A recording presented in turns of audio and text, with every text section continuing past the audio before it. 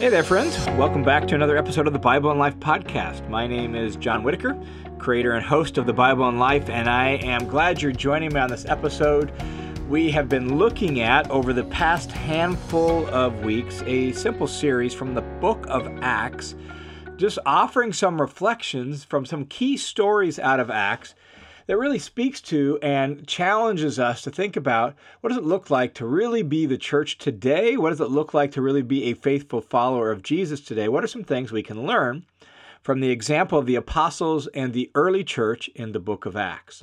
And on this episode, we're going to look at really one of my favorite stories from the life of Paul, one of my favorite stories in the book of Acts, both just for the fun nature of the story, the exciting nature of the story, but also the lesson I think Luke intended to communicate to us, a key reflection for us that is really, really profound and challenging to us.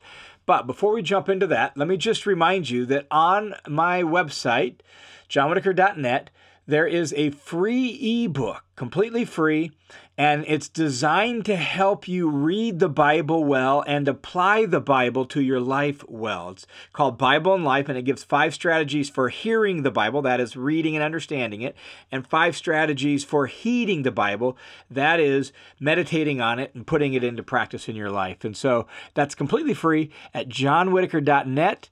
A lot of people have found great value in that, and so if that sounds like it'd be helpful to you, just swing over there, put in your name, email address. You can have immediate free access to that. It'll also add you to my email list, and I send out, try to do once a month newsletter. To be honest, I struggle to keep up with that, with everything else I got going on, but about once a month, maybe sometimes I skip a month, I send out a newsletter with some updates and reflections and news and notes about the overall ministry, including this podcast, the listener's commentary, and everything else. So, Bible and Life, free ebook on my website. Check that out if that sounds helpful to you. All right, let's jump into another reflection from the book of Acts. And to set this one up, let me just ask you this question. What is it that really... What's the filter or the guide that helps you make decisions on what you're going to do each day, and then really how you're going to organize your whole life? What's going to be the things that you're going to say yes to? What's the things that you're going to say no to? How are you going to spend your money? What are you going to add to your schedule? How are you going to choose to change jobs or careers or all of that? Like What's the filter and the guide by which you make those kinds of decisions? And we all have some sort of filter, some sort of motivating principle that guides that we think, oh, this job will make us more money. This job will, bring less stress and more joy to our life, right? Like this job will give more freedom and flexibility. Oh, these people seem so great that they'll bring a lot more kind of relational happiness to our life. Whatever it is, as we make decisions, we have various principles that sometimes we're not even fully aware of that sort of underlie our decision-making process and kind of create a filter or a guide that we implicitly make decisions through. What is that? If you were to pay attention to that filter or guide in your life, what are some of the principles and the priorities that kind of intersect to create a filter for you as you seek to make decisions, both big and small, in life? Daily decisions as well as overall life decisions. In this story, in Acts chapter 16, we see Paul making some rather kind of incredible decisions. Decisions that are like, why did you do, if we understand it well, like, why did you do that? Like, what motivated that? Most of us would have maybe chosen to go a different route. Why did you do that, Paul? Or I didn't think that makes sense in the context of some of the other things you wrote or taught. And so we can read this story, reflect on the story, and figure out what's going on, what's driving Paul, what's the filter through which Paul makes both big and small decisions. And as we look at the Apostle Paul and reflect on his example for us, we can then imitate him as he is imitating Christ, and it can really be challenging to our discipleship. And so Acts chapter 16, let's just kind of pick up where we're at in the story of Acts and in the life of the Apostle Paul. Acts 16 is the beginning of what we now call the second missionary journey. So Paul's had his first missionary journey, and then out of that, there was this event that we typically refer to as like the Jerusalem Council or the Jerusalem Conference, where they're wrestling with the status and the place of Gentiles in the church. And then from there, we get the beginnings of the second missionary journey. And so Paul goes back to visit some of the churches that he planted on the first missionary journey, churches in places like Derbe and Lystra and Iconium and Antioch in what is kind of the middle of modern-day Turkey. Paul goes back there, and while there, he recruits a co-worker who's going to be a longtime friend and colleague of his, the co-worker Timothy. And Timothy is the son of a Jewish mom and a Greek dad. And so he's biracial and bicultural, and one of the things that means for Timothy is he has not been circumcised. And even though they've just had this big conference on circumcision in Acts chapter 15, where they've concluded Gentiles don't need to be circumcised in order to be saved, all of a sudden here, when Paul picks up Timothy and wants to take him with him on his travels, he takes Timothy and he circumcises him. Why is that? Like, wait a second.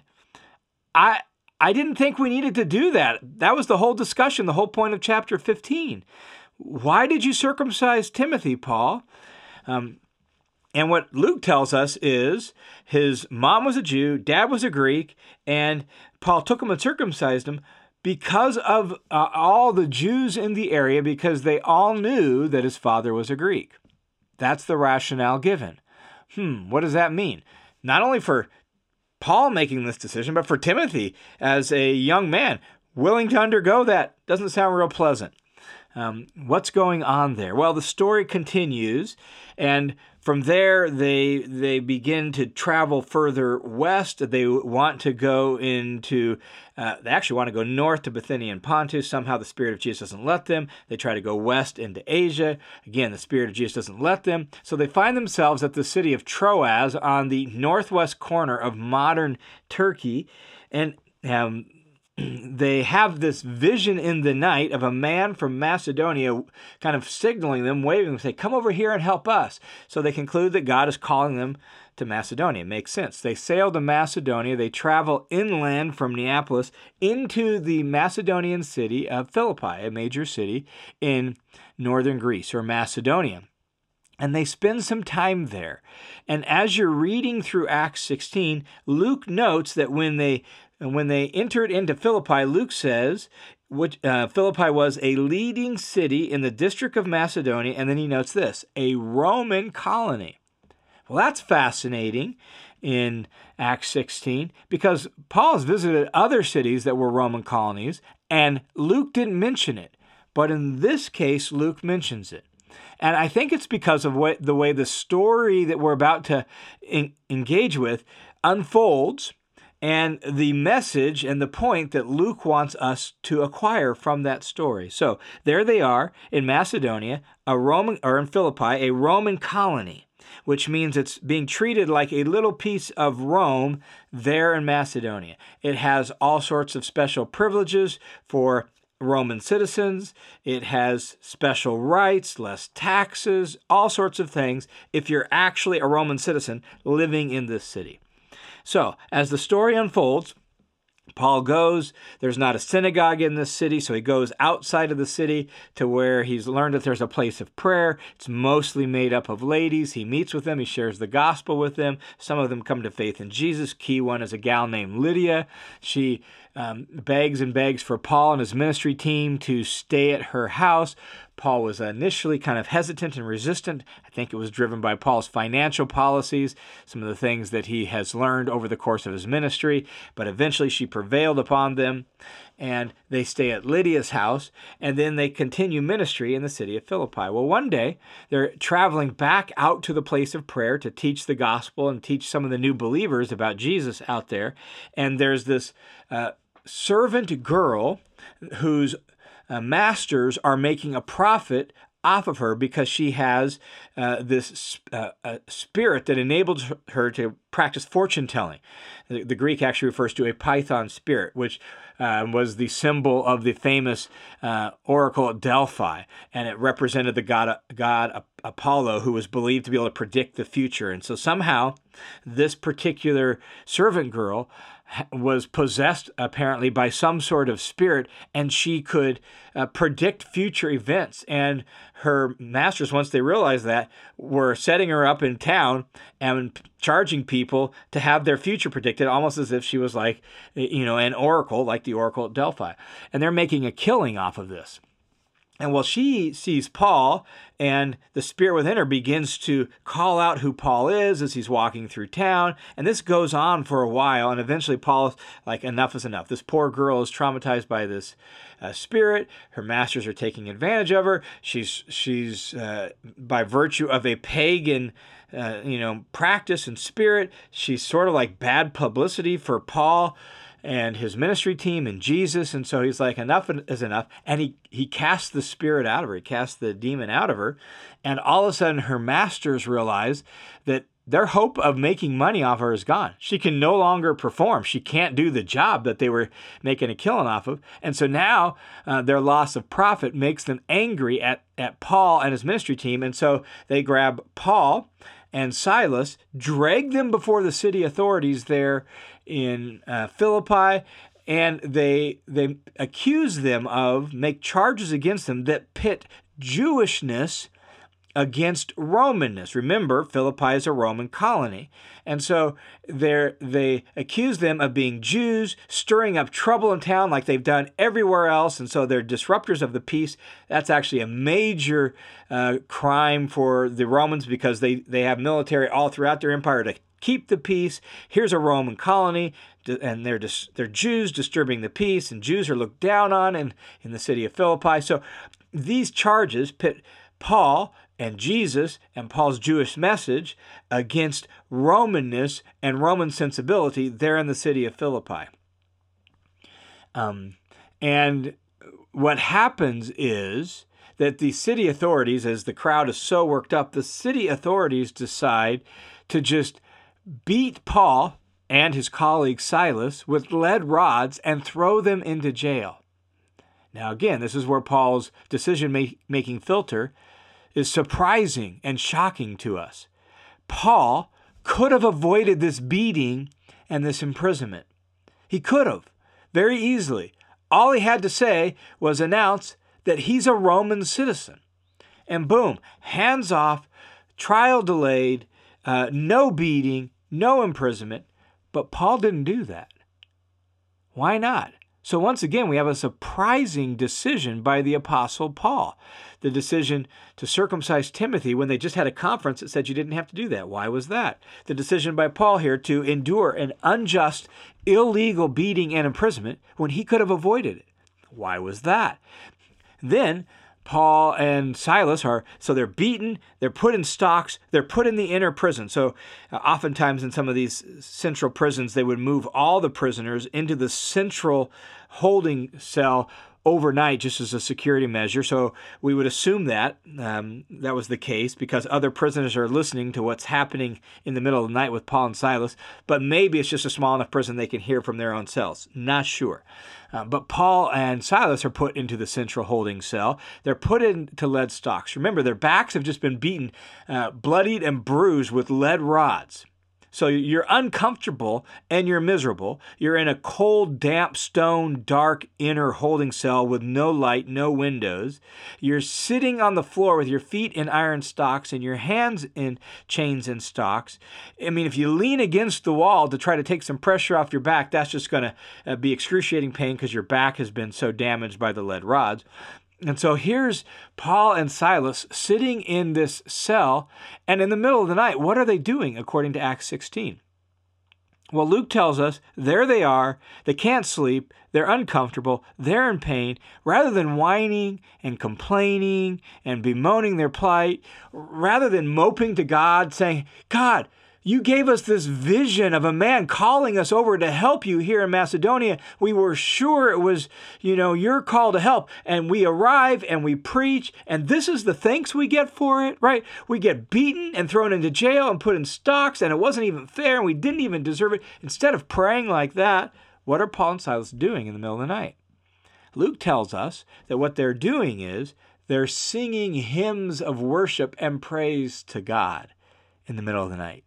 And all the other people that are in jail, in prison, are listening in on this. And so they're having a little kind of worship concert right there in the jail at Philippi, and all the other prisoners are hearing this.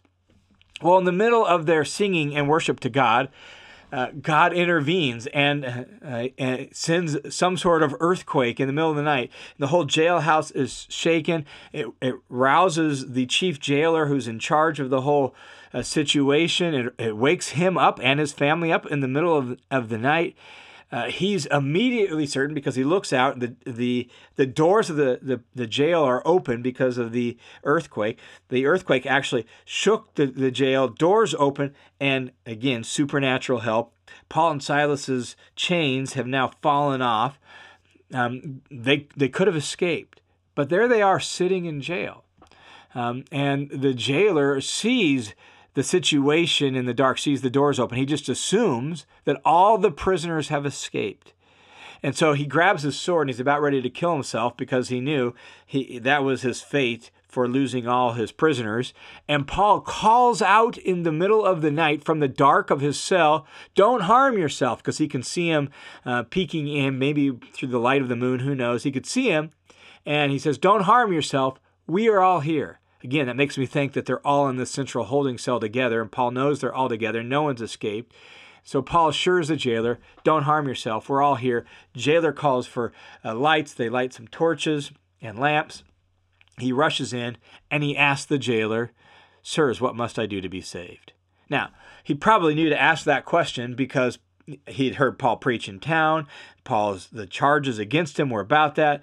Paul and Silas have been singing and praising Jesus in jail. So he asks what he must do to be saved. Paul says you need to believe on Jesus and you need to get baptized. Paul takes him that night, baptizes he and his whole household that very hour of the night. The man takes him into his own house in the middle of the night and actually bathes Paul and Silas's wounds, bandages up some of their wounds from them being beaten with rods, gives them some food to eat to strengthen them. And then it seems like puts them back in jail. I'm guessing Paul suggested that so that no harm would come to the jailer, because he cares about this man, right? And he doesn't want this man to get hurt. So they're back in jail. And then what happens in the morning is the city leaders send two of their police officers to the jail and demands that Paul and Silas be released. Release those men. Now, I don't know why they were... maybe it was the earthquake in the middle of the night. Maybe they were afraid that the gods were punishing them for it. Who knows what was going on? But for some reason, the city leaders decided we need to send those men on their way and release them. So they send two police officers to the jail and say, release those men. And again, Paul makes a surprising decision. This should be good news. Yes, we're free to go, and we're free to go at the city leaders' request. But Paul says, no. We're going to stay right here until the city leaders themselves come. And they escort us out because we're Roman citizens. And now he announces it. Not just that he's a Roman citizen, but Silas is as well. And now he announces it. Why now and not the day before? What is Paul thinking? Why does Paul demand an escort out of jail from the city leaders? It's fascinating, isn't it? Like, why is Paul making the decisions he's making? Well, here's the net effect of this.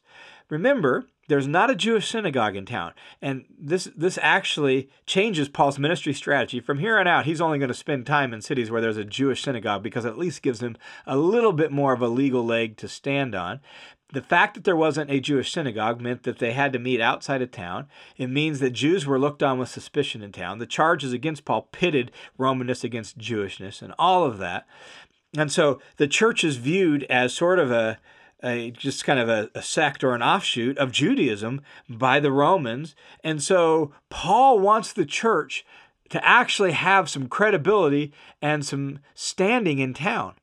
So if the city leaders themselves have to come to the jail and escort Paul and Silas out of jail through the town square, what does that say to the rest of the citizens who the day before saw them be beaten and thrown into jail?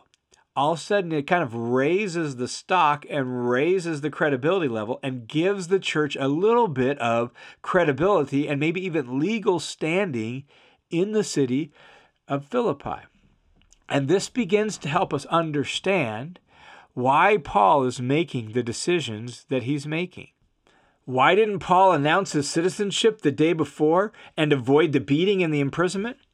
Well, because the nature of the charges and some of his special privileges as a citizen would have actually compromised the gospel and gospel ministry.